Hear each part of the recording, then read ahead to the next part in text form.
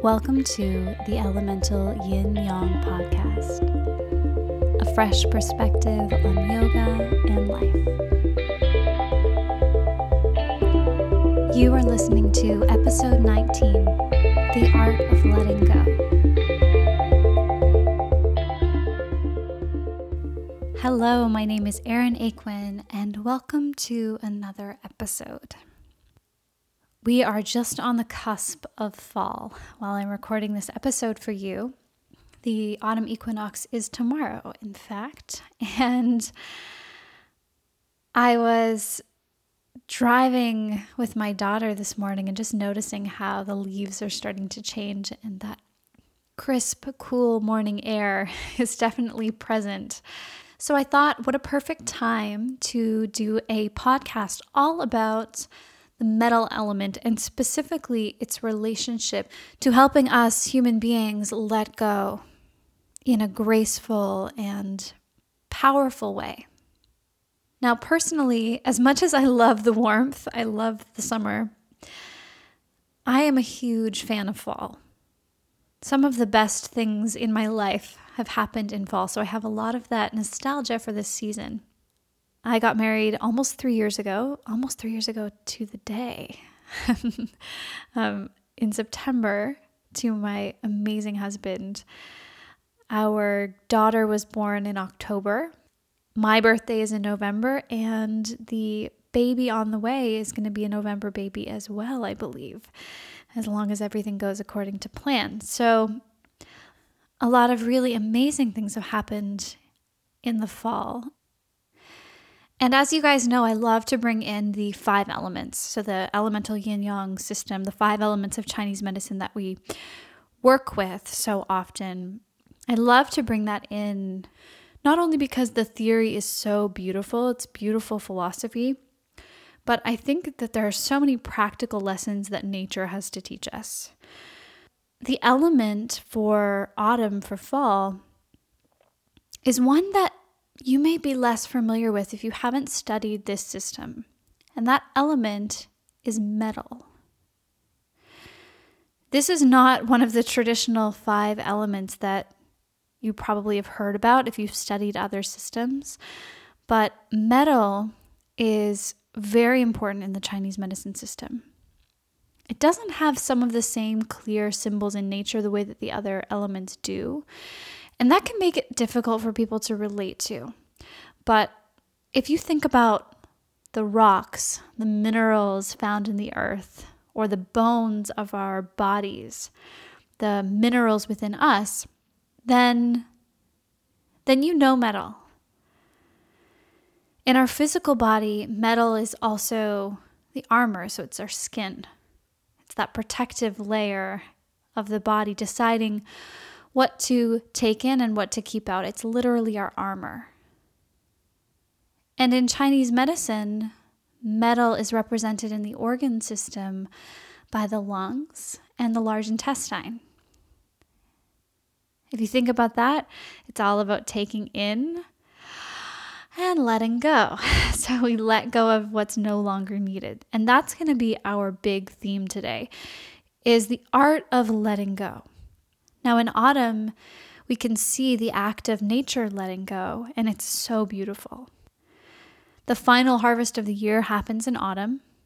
All of those really hearty fruits and vegetables that are going to be nourishing and sustaining us through the winter, that's when that bounty arrives. And autumn is the transition time between summer and winter. It's the preparation time. So we get our resources and our energy in order so that we have enough to last for the whole winter. Trees know exactly how to let go in the most beautiful and graceful way.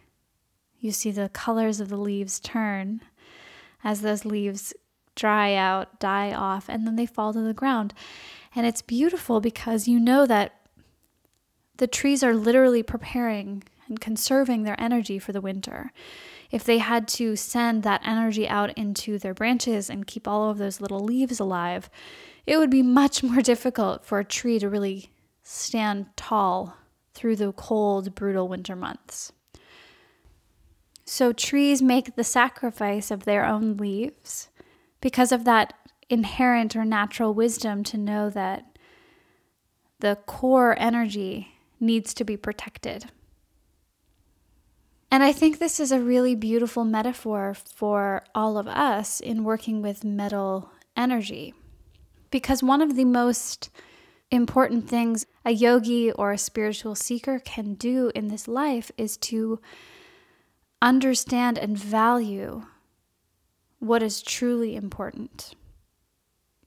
In my book, Elemental Yin Yang Yoga, I like to use the example of a diamond. Because diamonds are among the hardest materials on earth. The name escapes me, but I know there's another material that they have discovered that's harder than a diamond. But diamonds themselves are very, very, very hard. They're tough. They're an armor unto themselves. And at the same time, once they're polished and cut in a certain way, they have attached to them a very high price tag. It makes one assume that diamonds are very rare. We as a culture have assigned great worth to diamonds. You know, the convention of the diamond engagement ring is one that our culture has really adopted. But surprisingly, diamonds are actually quite common. And I think they're a great metaphor for things that we've culturally stamped as valuable. As a collective, we've decided they're beautiful, they're valuable, they are worth a high price tag. But we don't question whether diamonds deserve that special esteem. And the reason I think this is so important is because culturally, we value a lot of things out of habit, out of convention, perhaps more so than really examining what our personal values are, what we personally find to be important. And this is important to having healthy metal energy because we need to be able to see clearly what is worthy of your time, your energy, and your resources. This goes back to the water element. If you haven't listened to my podcast on water energy, I think it was the second podcast I did, I talked all about water and winter. Definitely give that a listen because that's all about inner resources. And metal is so important to that, metal energy, because if your metal is tarnished, if your metal is not helping you to clearly ascribe value to the objects and the relationships that are worthy of your energy, then you're probably going to spend that time and energy on things that are frivolous. And we know a lot of people do this. Smartphones are a great example. It's an overplayed example, but you can see people sitting on their smartphones checking Facebook or social media or their emails at restaurants while their beloved sits across from them. That's an example we can probably just see anywhere. You're putting your energy into what's happening on a screen versus the real life that's happening in front of you. That can show some metal pathology. It can show that your values, your attention isn't in a place that's worthy of it. And that sort of brings me to another important metal theme, self-worth. Metal is so deeply connected to self-worth. Because if you value your life, you value the fact that our days on this planet, in this body, are numbered, no matter how much health or wealth you have. If you really keep the context of your life in mind, then you probably will tend to value your mind, your body, your spiritual health, and that will be expressed in how you show up in the world. But inevitably, if there is an inherent lack of self-worth, then there's probably also a large degree of hiding behind the armor. So we all do this in countless ways when we feel insecure. That person driving the $700,000 car may really love the car. They might really value the finer things in life and really love it.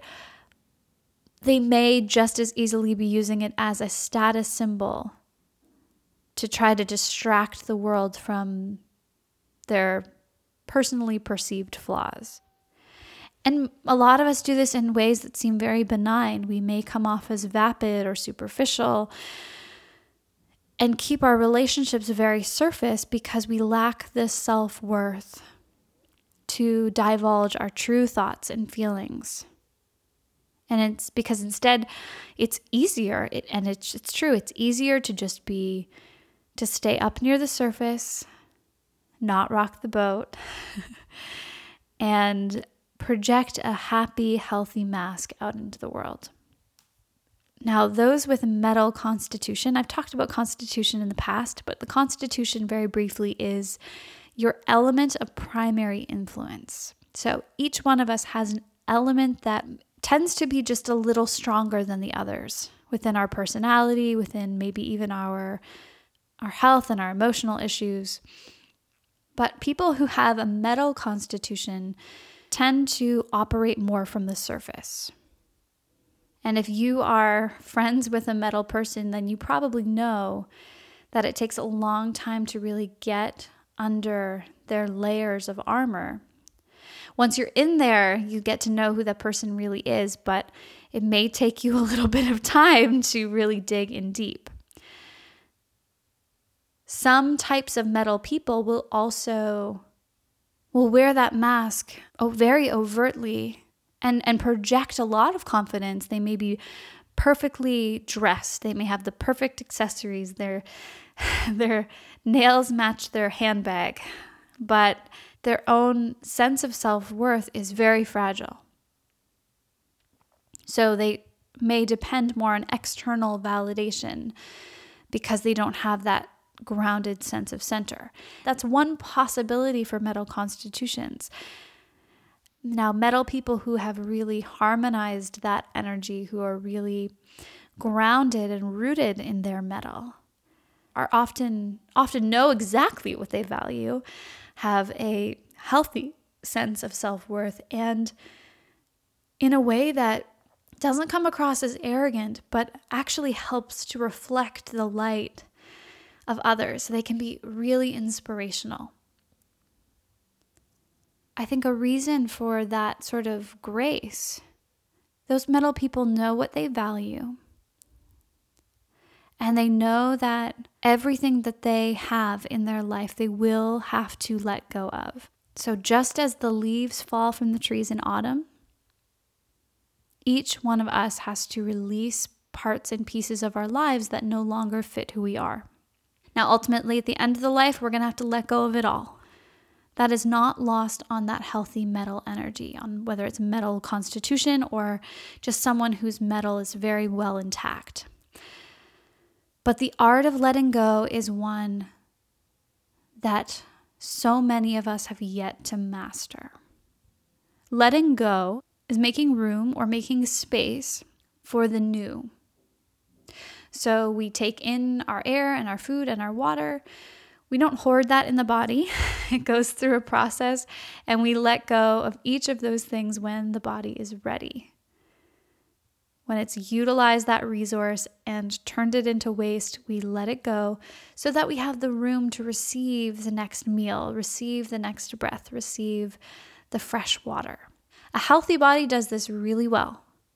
But beyond the body, things get more complicated. I have written so many articles about decluttering. There's a whole industry about how to be more productive, how to let go, how to bring your email box to zero. All of that kind of thing is a product of us holding on to things for fear that we might need them later, or holding on to things because it's too hard to let go. We're not in the emotional space to let go. I think more people struggle with letting go of physical, mental, and emotional clutter than will truly admit it. So it can be an art form in and of itself to just get your physical and mental space back. And once you begin to do that, you might feel inspired to go deeper and start to rethink old habits, rethink emotions that are stagnating within you. Now, I mentioned in the last episode on self-care that a few years ago I got really sick. And something I took away from that time was that my energy and how I used my time was much more precious than what I was actually spending it on. I'm not going to claim that I'm perfect. I will get lost on social media far longer than I care to. I'm definitely not living some kind of a Zen life where my house is not filled with things I could probably let go of. But one thing I have gotten better and better at doing over time as I age, as my family starts to grow, is I stopped spending time and energy on relationships where I didn't feel valued or that just seemed to lack reciprocity. So we all have those friends who only call us when they need something, or call us to complain, or want to get together when they have some project that they want our help or our insight on. And I found myself getting resentful in those relationships. I would become very negative after spending time with people like that. And I only have myself to blame because, of course, I was the one agreeing to give my energy and my time. And I had an unspoken expectation that the relationship would be one of reciprocity, which it never was. So I just simply started to take myself out of those relationships.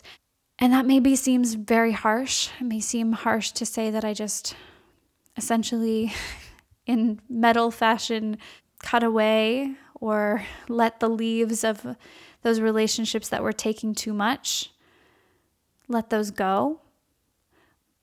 But I truly wanted to become more available to the people whose energy I did love to be in.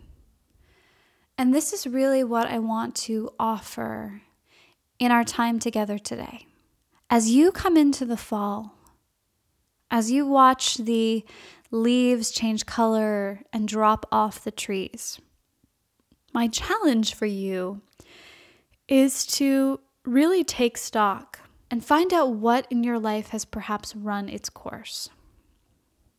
For you, it may not be relationships. So I definitely don't want to suggest that we suddenly turn around and start feeling victimized by the relationships that we've built with other people. I know that is probably a place I was coming from a few years ago. I probably felt very victimized, like, oh, these people are taking up all my time and my energy, and then it makes me negative. No, I was making myself negative. I was the one having the negative thoughts. I was the one engaging in relationships with people, and I was the one that decided that the terms of those relationships needed to change. So letting go isn't about blaming. It's never about blaming. It's a process that's much more profound. And I think of it as an art form, even as a spiritual practice, because it stems from the fact that life is impermanent by its very nature. Now, we tend to operate in our lives, in our day-to-day lives, as though things will always be the way that they are. Our minds kind of have to operate in this way. We operate in the status quo.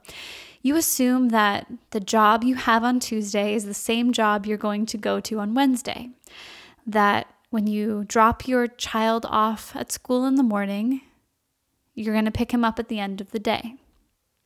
That the person that you married last year will be the person that you are still married to this year. It would take so much and waste so much energy if you let in the fact that any one of those things could change at any moment, and whether through good fortune or bad, disaster or total blessing, any of those factors could change. I could not make it home at the end of the day. Aliens could come down from outer space and take me away. I could also win the lottery tomorrow. I could inherit a huge fortune, and that could turn my life upside down. So it would create a lot of turmoil and a lot of unnecessary mental energy and clutter if you had to worry about those fundamental pillars in your life at every moment, at every day. However, so many of us ignore the undeniable reality that at some point, we are each going to have to deal with loss, whether it's unexpected and sudden, or whether it's something that you know is in the works for a long period of time.